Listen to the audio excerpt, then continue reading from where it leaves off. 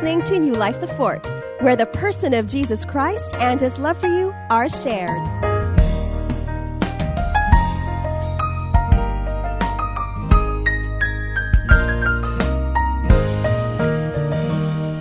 Weeks ago, we talked about being accepted in the beloved. And so we got a testimony from a lady, and it was her first time to attend the church. And the reason why it blessed me so, it's because it was her first time, and she caught so much. And we can see it in this letter, and I'll read this to you. It says here, "Hi, I thank God for the message, accepted in the beloved. It was my first time to attend at the church while I was having my few days vacation in Manila. I attended the 11 a.m. service and came back with my children to attend at 5 p.m. Wow, I mean, she just really loved it. She dragged her children, to that service. It says, I was so touched that I felt like the pastor knew me and that she could even describe how I think. I cried myself out. I realized that it's not God who is disappointed in me, but it's me who is disappointed with myself for the many times I failed. I felt like it is God who was speaking to me through you, His servant, that I am accepted in Christ no matter what because I belong to Him. My heart was so touched, realizing how much He has forgiven and accepted me. It's more on God's acceptance of me, not my acceptance of Him. Wow. The moment I believed Christ's finished work on the cross and surrendered my life to Him, God accepted me in the beloved. Yes, it's not about performance-based acceptance, but about God's love for us. I felt so light in my heart that time, knowing that I am accepted and loved by Him through faith in Christ and not through my service or performance, because I have failed many times. Thank God, and I thank you, the leadership, for being good servants of Christ and sharing His message of love. I visit your website this time as I am now back in the Middle East because I am getting more hungry to hear God's message through you. I pray that I will be able to visit the church again in God's perfect time and will also continue to pray for you all." Amen. Isn't that an amazing testimony? Amen. And so, we have she obviously works in the Middle East. She was here for vacation, but I just want you to know that this message of Jesus, this message of grace is truly really going out beyond the four walls of this church. And it's nothing, and we'll know from this message, because I'll read a few verses to you, it's not really about the leadership, although we have a wonderful leadership, but it's really about God's purpose. And God's purpose is to just preach His word and to make sure as many people as possible can hear the message through this church. Amen? So I was really blessed. So we're going to talk about accepted in the beloved again. So it's part 2. Because I know that there are some things that we need to repeat, maybe, and some things that I believe the Holy Spirit wants to reveal. So let's just start with Ephesians chapter 1, verse 3 to 8 in the New Living Translation. Ephesians chapter 1, verse 3 to 8. It says here, "All praise to God, the Father of our Lord Jesus Christ, who has blessed us with every spiritual blessing in the heavenly realms because we are united with Christ." Now we can see that He has already blessed us. It's a past tense. It's a done deal. Amen? But I also want you to see that it says here we are blessed because we are united with Christ. So it is in our union with Christ that we are blessed. It is not in our works. It is not in our self-effort. It is not in our trying to appease or please God, but it is because we have been united with Him. Now, how many of you here are one with Christ? Amen. Receive Jesus Christ as Lord and Savior. If you received Jesus Christ as your Lord and Savior, you are one with Him. You are one spirit with Him. You are united with Him. And the Bible says, because you are united with Christ, you are already blessed. Say this, I am blessed because I am united with Christ. Amen. Verse 4, even before He made the world. That is a long time ago. Even before He made the world, even before you were born, even before your grandparents, great-grandparents, great-great-great-great-great-grandparents were born. It says, even before He made the world, God loved us, past tense, and chose us in Christ to be holy and without fault in His eyes. I am here to tell you, when God looks at you, He does not see any fault. He sees you holy. He sees you blameless. Why? Because you are in Christ. You are accepted in the beloved. This is God's word. And God does not lie. And I know and I believe that even as we have a revelation of this, we are going to live out our lives in a very, very different way. Without fault in his eyes. Verse 5, God decided in advance, before you ever did anything to please him. God decided in advance to adopt us into his own family by bringing us to himself through Jesus Christ. This is what he wanted to do, and it gave him great pleasure. Great pleasure. God's delight is in planning out your life. Even before you were born, he was planning out your life. He said, oh my goodness, I'm going to take Patrick out. And, even before Patrick is born, and because I saw Patrick way back there, even before Patrick was born, I have plans and purposes that I made for him. It is written in my book, and it gave me such great delight to make that for him. And you put your name right there, that God takes delight. He took delight, actually, in writing your story. God is a wonderful scriptwriter, if you might call him that. Why? Because in his stories, there are no sad endings. It's always victorious endings. It's always glorious endings. And he wrote your story. He wrote your story. He said he did it in advance and it gave him great pleasure. Verse 6. So we praise God. That's why we praise God. I want you to know why you praise God. I want you to know why you came in here. Because God already wrote your story, and your story is beautiful. So you can praise God. Amen? So we praise God for the glorious grace he has poured out on us who belong to his dear Son. You belong to him. You were accepted in the beloved. Verse 7, he's so rich. God is rich. I don't know about you, but if my daddy is rich, I shouldn't worry about anything. I might be tempted to worry, but I remind myself, my daddy's rich. My daddy owns a cattle in 1,000 hills. My daddy can provide all my needs, and he said that he will provide everything we need according to his riches in glory in Christ Jesus. I'm so glad he will not provide according to our works, according to our goodness, according to how smart we are. But he provides according to the riches of his grace. It says he's so rich. Say, my daddy's rich. Wow. You need to believe that whenever you look at your wallet. Say, you open your wallet and you go, hallelujah, my daddy's rich. I mean, Kevin doesn't have any problem with that. He opens his wallet. There's no money in it. He just runs to his daddy. And then daddy says, go to mommy. No, but how many of you know that God is rich and he wants to pour out good things for you? He does not withhold any good thing for you. He's so rich in kindness and grace that he purchased our freedom with the blood of his Son and forgave our sins, past tense. He has showered his kindness on us. Is healing a kindness? Are debts paid a kindness? Is success in your businesses, in your family, kindness? He says he has showered, he has poured out his kindness on us. And not just that, along with all wisdom. Anybody need some wisdom here? I do. We want to know what to do, and maybe in the next 2 days, maybe there's a decision that we need to make. And God said, I have poured out wisdom on you. It says here, along with all wisdom and understanding. So he wants you to be in the know. He doesn't want you to be in the dark. He wants you to know what he thinks about you, so that you can step out and live your life boldly without fear. Amen. And I'm not saying that there will be times when your faith is also perfect. No, there will be times when you want to doubt, and there are times you want to worry, but you have got to remind yourself that God is rich. And he's not just rich in provision, but he's rich in kindness and wisdom and mercy. And he's willing to pour that out over us. Amen. Hallelujah. God is good. So we are accepted in the beloved. Now, I want to read to you a verse.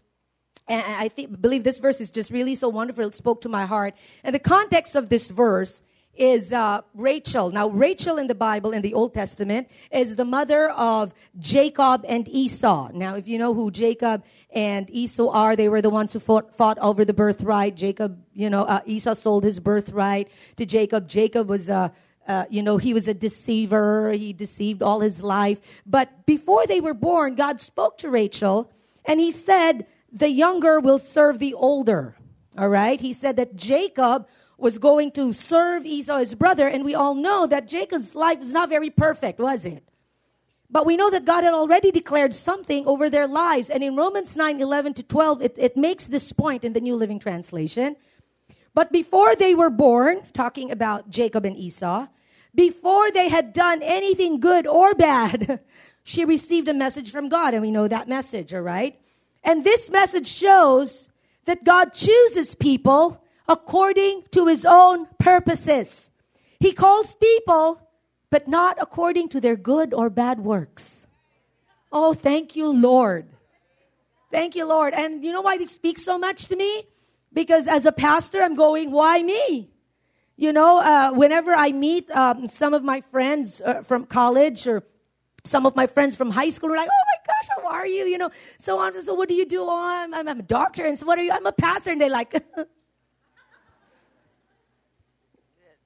yeah.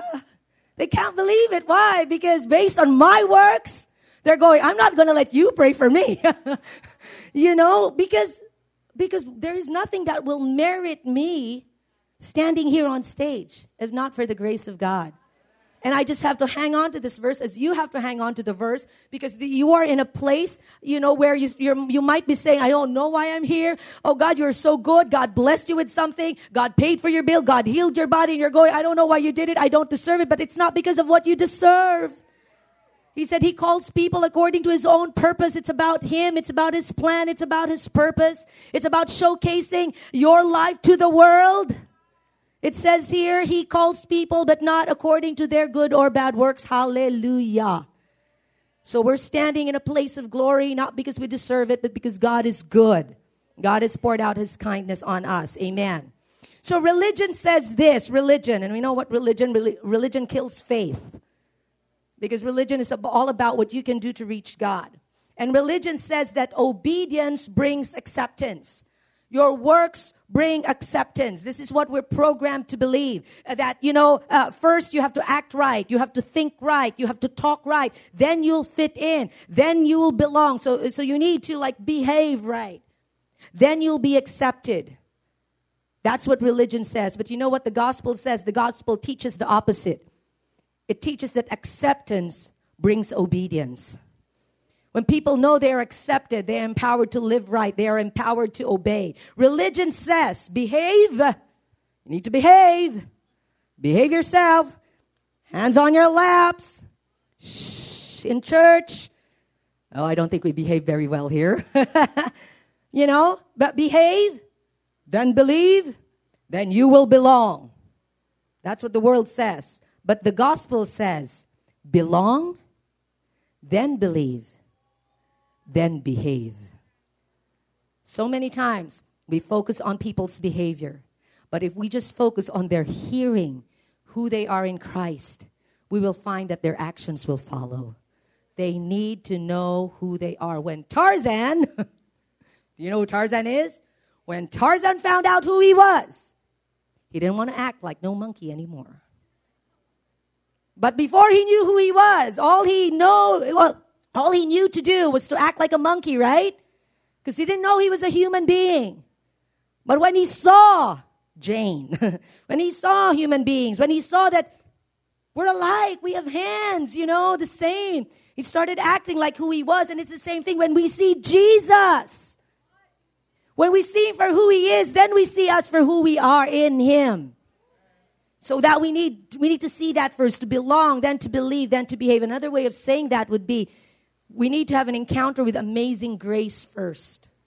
That's the first thing, amazing grace. And then we will walk in great faith. See, you don't have to work for great faith. All you need to see is a great Jesus. When you see a great Jesus, oh my goodness, you're going to walk in great faith and you won't even know it. The Apostle Peter saw a great Jesus walking on water. And without knowing it, he saw that he had great faith to walk on water. So amazing grace, great faith, and then good works. Say that with me. Amazing grace, great faith, good works. So we're preaching on the amazing grace of God. You know, I don't think there's anything amazing about, oh, I'm accepted because I behaved well. That's not amazing. That's natural. That's ordinary. But you know what's amazing? You know what's supernatural? You know what's extraordinary? That before I behaved well, God accepted me. That is amazing grace. Amen? Well, give glory to God if you're going to give glory to him. Ephesians 2, 8-10 in the New King James Version. It says, for by grace you have been saved through faith. So which came first? Grace or faith? Grace. For by grace you have been saved and through faith. And that not of yourselves. My goodness, even faith is not of ourselves.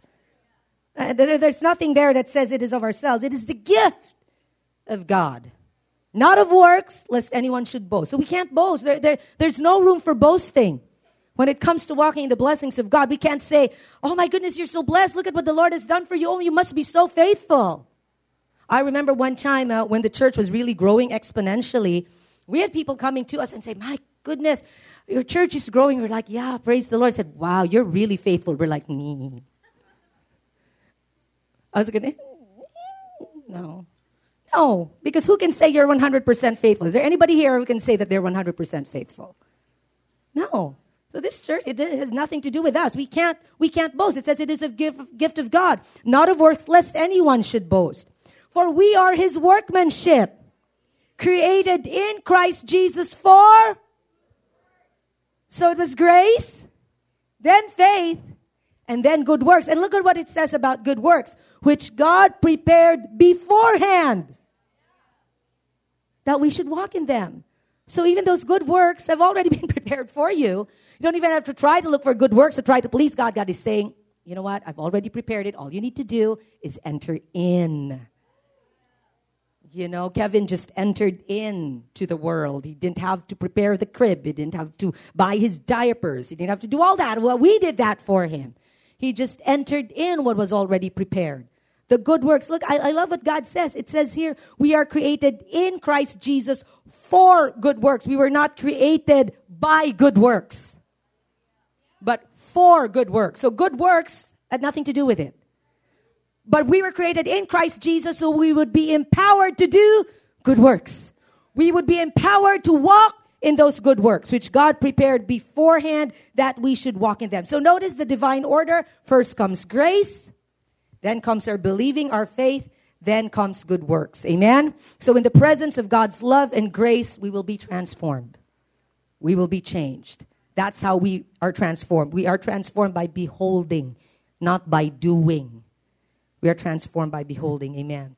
So I want right now to go to a story in the Bible. And this is the story of Zacchaeus, all right? Because it shows very clearly in the story of Zacchaeus this order: grace, faith, and then good works. Now, how many of you here are familiar with Zacchaeus, the short guy, the tax collector, the chief tax collector, okay? So Zacchaeus was a tax collector. Now, just a brief history about tax collectors in Israel. These tax collectors were actually Jews. They were not Romans, all right? They were Jews. Certain Jews were selected or appointed in a region by the Roman government. And these Jews had to work their way up. And Zacchaeus, if you read the story, was a very, very rich man. That means he worked his way up probably from the bottom to the top of the food chain, until he was very rich. So he was a tax collector. He was a Jew. And the reason he was very, very rich, and this is why Israelites hated tax collectors, was because they would get their income from the excess of the taxes as soon as, if they would collect taxes from the people, right? If Rome's quota was, let's just say, off the top of my head a figure. If Rome's quota was like 10 million pesos, dinar, whatever. If it was 10 million, let's just say they got 11 million from the people, guess where the 1 million would go to? Their pockets. Okay? So, that's what happened there. And that's why they hated these tax collectors. In fact, when you read the Bible and it says all the prostitutes, all the liars, all the tax collectors, they're included in that infamous list. Because they were thieves, all right? And they were hated. So Zacchaeus was rich because he was a thief. He was rich because he was a tax collector. He was hated and all that. But I want you to see, if you know the story, why Zacchaeus was transformed. In Luke 19, verse 2-8 in the New Living Translation. Luke chapter 19, we're going to read his story. All right. There was a man there named Zacchaeus. He was the chief tax collector in the region, and he had become very rich. Now, you know why he was very rich. He tried to get a look at Jesus, but he was too short to see over the crowd. All right. So he was too short. Verse 4. So he ran ahead and climbed a sycamore fig tree beside the road, for Jesus was going to pass that way. Now, of course, we all know that Jesus was very popular during his time. And whenever he went there, that he would draw like crowds of people would come because they wanted to see him. And of course, Zacchaeus, being the popular guy, hated but popular guy in his region, wanted to see who this other guy was. So, because he was short, he runs up to a tree. It says he climbed up a sycamore fig tree. Now, I like the Bible because the Bible, there are no accidents in the Bible. Every word says something, okay? Now, sycamore, so I looked it up. What sycamore means? It means a fig tree, okay? But it does come from the root word, which means in the Greek, okay? The Greek is sykophanteo, okay? Sycamore, sykophanteo. You know what it means? It means to exact money wrongfully. It means extortion. It means defraud, to defraud people. It means to rob or to spoil innocent people. I'm going, eh? So what was he saying? Zacchaeus actually climbed a tree that was really who he was. That's who he was. That's who he was. I'm thinking, wow, extortion, defraud, spoiling, exacting money wrongfully from people. We need to pray for our leaders. Amen. So this is who Zacchaeus was. And we also know he wanted to see Jesus. It says he wanted to see Jesus. He wanted to reach Jesus. And he used the sycamore tree to do that. But see, it was not just a sycamore tree. It was a sycamore fig tree. Fig tree. Now, do you remember what kind of leaves Adam and Eve covered themselves with after the fall? Fig leaves. Fig leaves. So what do fig leaves represent? It represents man's effort. It represents man's strength. After they fell, Adam and Eve tried to cover themselves because the glory was taken away from them. They realized that they were naked. So what did they do? They got the leaves. They sewed the leaves themselves, right? And they covered themselves with the leaves. Now, how many of you know that God still saw them? And what did God do? God said, you know what? You cannot cover yourself with your own. You cannot cover your shame. You cannot cover your guilt on your own strength, on your own effort. You cannot pay for it. It has to be the blood of an innocent animal. So what did he do? He had to kill an animal. He had to kill Bambi, a deer. That's what I'm thinking of. An poor innocent animal. Killed an innocent animal, took their skin. Do you remember that? And he clothed Adam and Eve with that. What was he foreshadowing? What was he prophesying? He was prophesying that the only way that people would cover, not just cover, but remove that guilt and shame, was if a blameless sacrifice was offered and that blood was spilled and his skin would cover us. What covers us today is the robe of righteousness.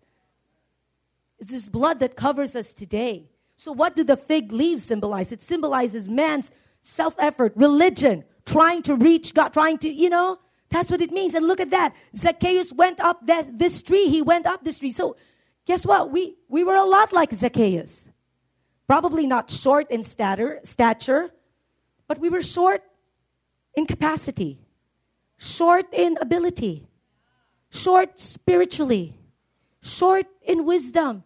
And we think we could reach Jesus. We think we can see Jesus on our own strength, climbing up a tree of dead works and religion. We can't do that. The Bible says we can't do that. Zacchaeus thought that, Jesus will take notice of me. I'm now here up in the tree. But I'm telling you, you don't need to climb a tree for Jesus to notice you. My children don't even have to do anything for me to notice them. They might be in a play. I mean, if you have children, I'm sure in school they had those plays or performances or whatever it was, right? And they would be there on stage, and we had our cameras, our telephoto lens, our video cameras. Guess where it's all trained? Not any other girl or boy. It's trained on our daughter. My daughter's 11. She's a drama queen. Takes after her dad. Yeah.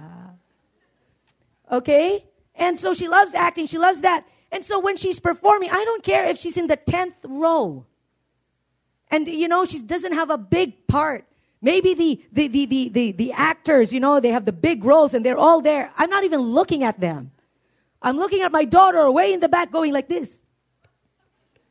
That's all she does. And my camera, click, click, click, click, click, click. Parang ang dami niyang ginagawa, di ba? Tapos pagdating ng mga pictures, yun lang, kasi yun lang naman ginagawa niya. But guess what? No action was insignificant.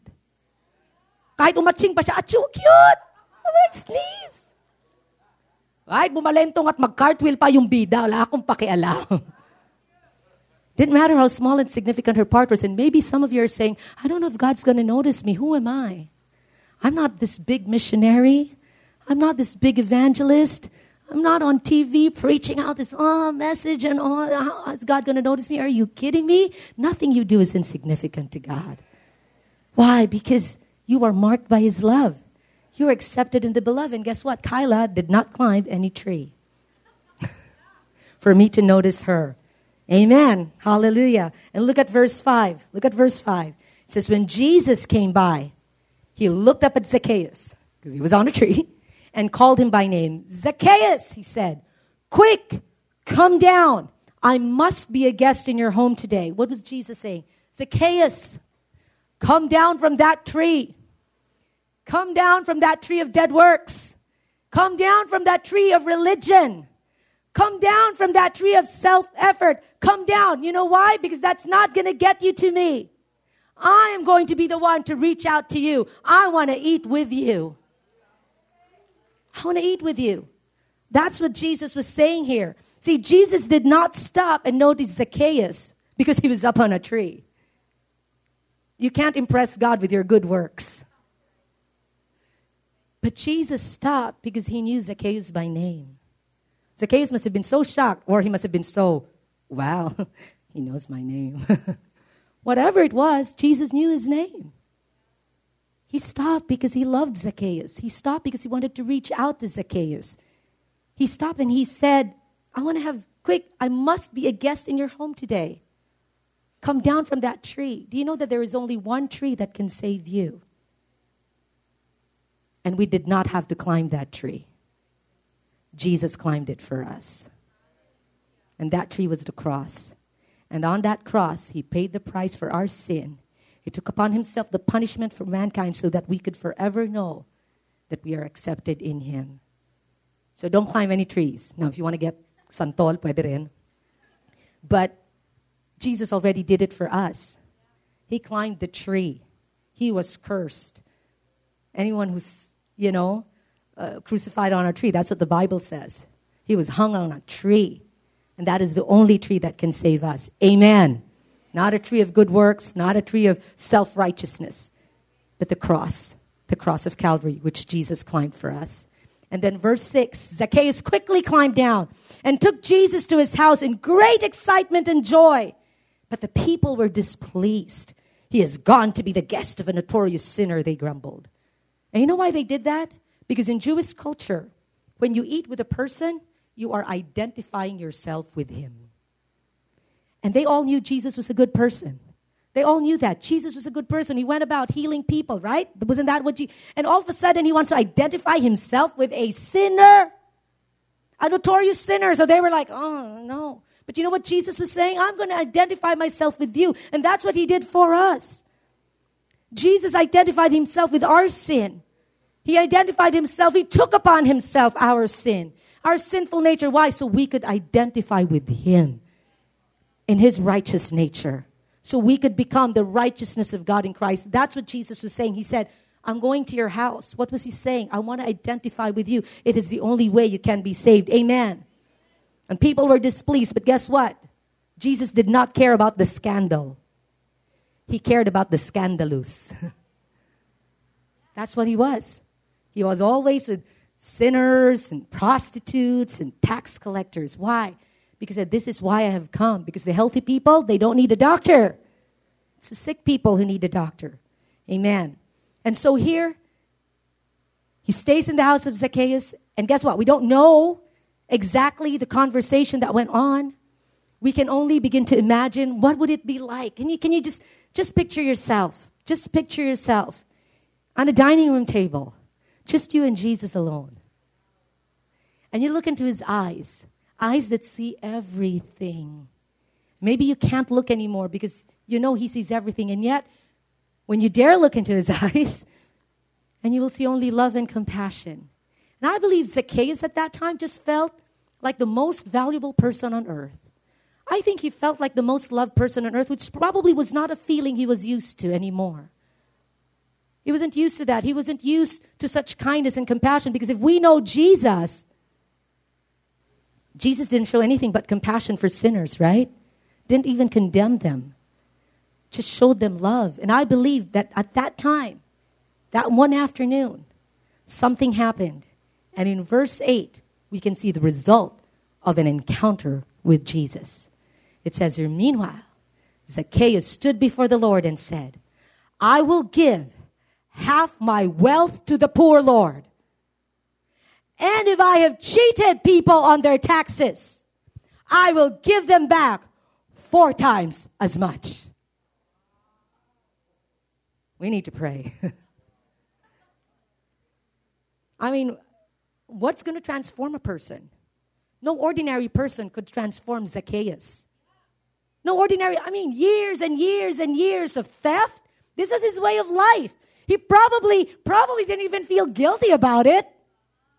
This was who he was, and all of a sudden, an encounter with Jesus, an afternoon with Jesus, and from a lifelong taker, he suddenly becomes a generous giver. What? How could that happen? A moment with Jesus can change everything. You know why? Because first, Jesus showed him acceptance before he even changed his behavior. I want to dine with you. What was that saying? I accept you, Zacchaeus. I know who you are. You're up in a sycamore tree. I know who you are, but I want to dine with you. I accept you. And I believe that during that conversation, Zacchaeus' heart suddenly believed the love. And then, good works was inevitable. Good works followed. When Jesus looked Zacchaeus full in the face, something passed between them that changed his life. An encounter with Jesus can change your life. And a result of God's love and acceptance, guess what? Transformation happened. Change is inevitable. It's inevitable. Think about it. Zacchaeus, all of a sudden, without any effort, trying, just an encounter, all of a sudden. And look at the generosity. It wasn't like this. Well, if I cheated people, I'm just going to give them back their money. No, he said, I'm going to give them back their money, and guess what? I'm going to give it back 4 times more. So if that tax collector owed someone $1 million pesos, guess how much he was going to pay him back? Do you think his heart was radically changed? Yes, I think it would have been enough. I don't think Jesus didn't even tell him to say that. There's nothing that says that Jesus said, okay, ganito gawin mo. And I think Zacchaeus would have said yes. But no. Out of his own accord. See, when you have an encounter with Jesus, just out of the overflow of your heart, you cannot help but respond. You cannot help but be changed. We need to see God as our heavenly daddy. He is our daddy. He wants to give to us. God is not our employer.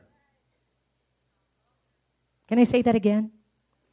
God is not our employer. So many Christians, not in New Life the Fort, so many Christians think that God is an employer. If I do good, He'll pay me well. If I join so-and-so ministry, then He will bless me. They see God as this heavenly employer. Oh, He might be a generous employer, but if I make a mistake, wag ka, bawas ang bonus mo. But God is not our employer. He's our daddy. We are His children. When He begot us, when He gave birth to us spiritually, it was not because He expected servants. Oh, but Pastor, in the Old Testament, they were servants. They were called servants. Yeah, but Jesus had not died on the cross yet. Now we're not servants. We're sons who choose to serve. Come on, I'm not saying we don't serve, but I'm saying God does not want your service. He wants your heart. And if God has your heart, He definitely has your service. I did not give birth to Kevin and Kyla so they could serve me. When I gave birth to them, I did not say, pagkakakitaan kita. Cute ka, oh, commercial. I gave birth to them because I wanted to pour out my love on them. That's me pouring out. That's me giving. Now, I'm not, and I said this in the other service, and sometimes, parents, don't ever say, oh, you take care of me, para payback. Payback? What do you mean payback? God does not say, I'll bless you, but payback time's coming. He doesn't say that. He just blesses you, period. So don't ever think of that, because there are some, like in our culture, and don't get me wrong, I honor my parents. I respect my parents. I give money to my parents. I bless my parents. But they have never come to me and said, oh, you need to do that for me para bayaran mo lahat ng pagod ko sa'yo. And guess what? God is not like that. So when my children choose to serve me and bless me, it is because they are responding to my love. But for me, it is my joy to give to them without anything in return. It is really up to them. And I'm telling you, amen? You want to say something? No, okay. But, amen? Got a little quiet, but we want to change the thinking of people. Parents, you're there for your children. We are not to be a burden to our children. Amen. Amen. Okay. So if we are focused on abiding in Him, not on performing for Him, fruit is inevitable. Focus on abiding in Him, not performing for Him. Because if you do that, remember the vine? When you abide in Him, fruit is inevitable. We must listen to the voice of acceptance. We must choose the voices that we hear. Zacchaeus must have heard a lot of voices, and many of them not good. Oh, he's a thief. Oh, he's a tax collector. Oh, my goodness. Never heard anything good. And maybe if he did, maybe they said, wow, Zacchaeus, you're so good, you're so popular. But maybe when he turned his back, those words would become stab wounds. Maybe he never heard anything like that before until he met Jesus. And I'm so glad he chose to hear the voice of Jesus. He chose to believe the voice of Jesus than the voice of the world. Jesus also heard other voices. They called him a drunkard, a wine bibber. Remember that? They called him somebody with a demon. They called him a blasphemous person. But you know whose voice he chose to hear? He chose to hear the voice of the Father that said, "This is my beloved Son, in whom I am well pleased." And I'm here to tell you, amidst all the voices that you are going to hear, I pray that the loudest voice you will hear is the voice of your daddy saying, "I love you and I accept you no matter what." Amen? Hallelujah. What's really important is not what others say, but what your Heavenly Father says about you. You're loved, you're accepted. And when you have the yes of God, do you know that you have the yes of God? When you have the yes of God, you can say no to any bondage. When you have the yes of God, you can say no to any bondage. In Romans 5:9-11, and I'm going to end with this. Romans 5:9-11 in the Message Bible. Is this helping anybody? Wow, I'm so glad. Accepted in the beloved. I'm telling you, this is a revolutionary revelation. And this is what people need to hear. If we want to change behavior, then we need to tell them who they really are, so that their actions will follow who they are. Amen? Romans 5:9-11 Message Bible. Pastor calls this the shouting ground verses, all right? It says here, "Now that we are set right with God by means of this sacrificial death, the consummate blood sacrifice, there is no longer a question of being at odds with God in any way." No longer a question. Guess what? Don't ever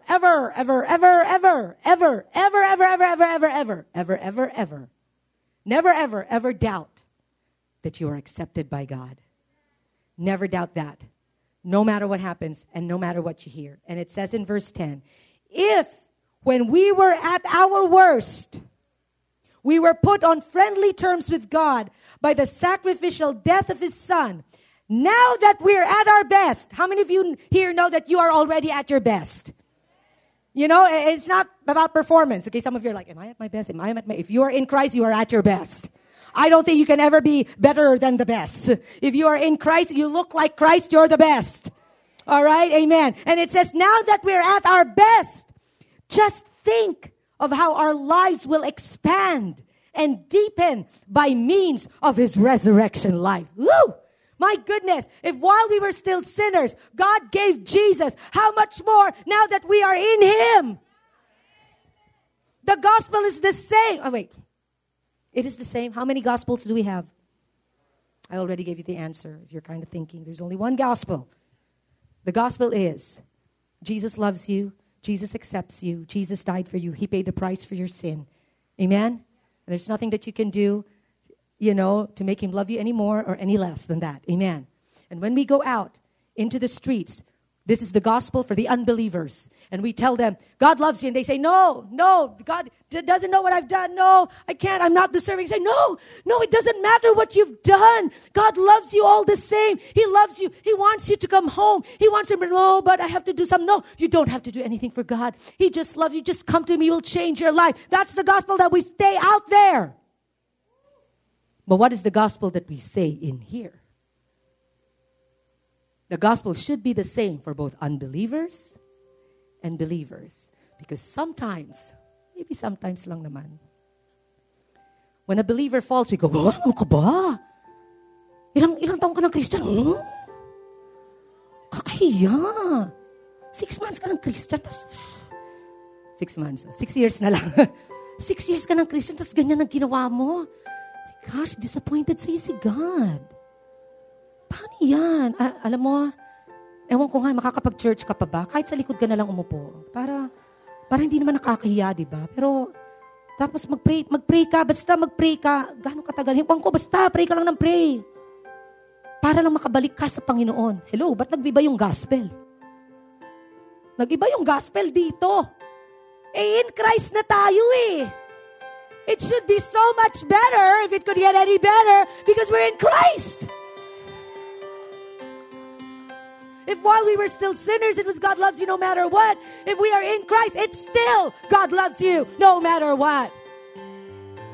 It says here, my goodness, can you imagine if we are in our best, just think of how our lives will expand and deepen by means of His resurrection life. Verse 11, now that we have actually received, we have already received this amazing friendship with God, we are no longer content to simply say it in plodding prose. We sing and shout. We sing and shout our praises to God through Jesus the Messiah. That's why we come here. It's to give Him praises because we have undeserved grace and mercy. I want you to know why you worship God. I want you to know why you lift your hands. I want you to know why you shout your praises. You shout your praises because now that we are in our best, that we're in Him, we're with Christ, we can expect good things. Expect good things. This week, expect good things. You're accepted by God. You're accepted in the beloved. You are highly favored. You have the ABCs. You're accepted. You are beloved. And you are completely changed. I give credit to my husband for that. Hallelujah. I'm telling you, you leave this place with that revelation. You're going to live life in a very different way. You're going to be empowered to live. Amen? Let's give God the glory today. Thank you, Jesus. There might be some people here, maybe it's your first time, or maybe it's not your first time. But you have never made the decision to make Jesus Christ the Lord of your life. God is not angry with you. The price was paid at the cross of Calvary. God has no anger. He has no wrath left for you. All He has is love. All He wants to do is shower you with kindness and goodness and favor, provision, health, wholeness. He wants to do that, but you need to allow Him to do that. He's a gentleman. He's not going to force Himself on you. And to do that, if you've never made a decision to receive Jesus Christ as Lord and Savior, He's here right now and He's saying, would you allow me to change your life? Would you allow me to show you kindness, and goodness. If that is you and you want to experience Jesus and all His goodness, I'm giving you an invitation to receive Him into your heart as Lord and Savior. He died for you. He was buried for you, paid the price for your sin, and He was resurrected for you so you could live a new life. So with every head bowed and every eye closed in this place, if you are here and you're saying, Pastor, I want that life. I want Jesus to come. I want Him to change me from the inside and out. I want to be showered by His kindness and goodness. Pastor, please pray for me. I want to receive Him for the first time today into my heart as Lord and Savior. If that is you, I'm going to lead you in a prayer. It's a prayer to receive Jesus Christ as Lord and Savior. It's not a prayer to join a religion. Religion certainly cannot save you. It's not a prayer to even join this church, because church cannot save you. Only Jesus can. And so if you're ready, repeat this prayer after me. Congregation, let's pray this prayer with those who are going to pray it for the first time. Heavenly Father, I thank you for showing me that even as I am, in my weaknesses, in my failures, you still love me and you accept me. Jesus, I want to respond today. Come into my heart. Be my Lord. Be my Savior. Be the King of my life. I allow you, Jesus, to transform me from the inside out. Thank you for this great love that is truly beyond measure. And from this day on, I believe that I now belong to your family. Thank you. In your name I pray. Amen and amen. Thank you for listening.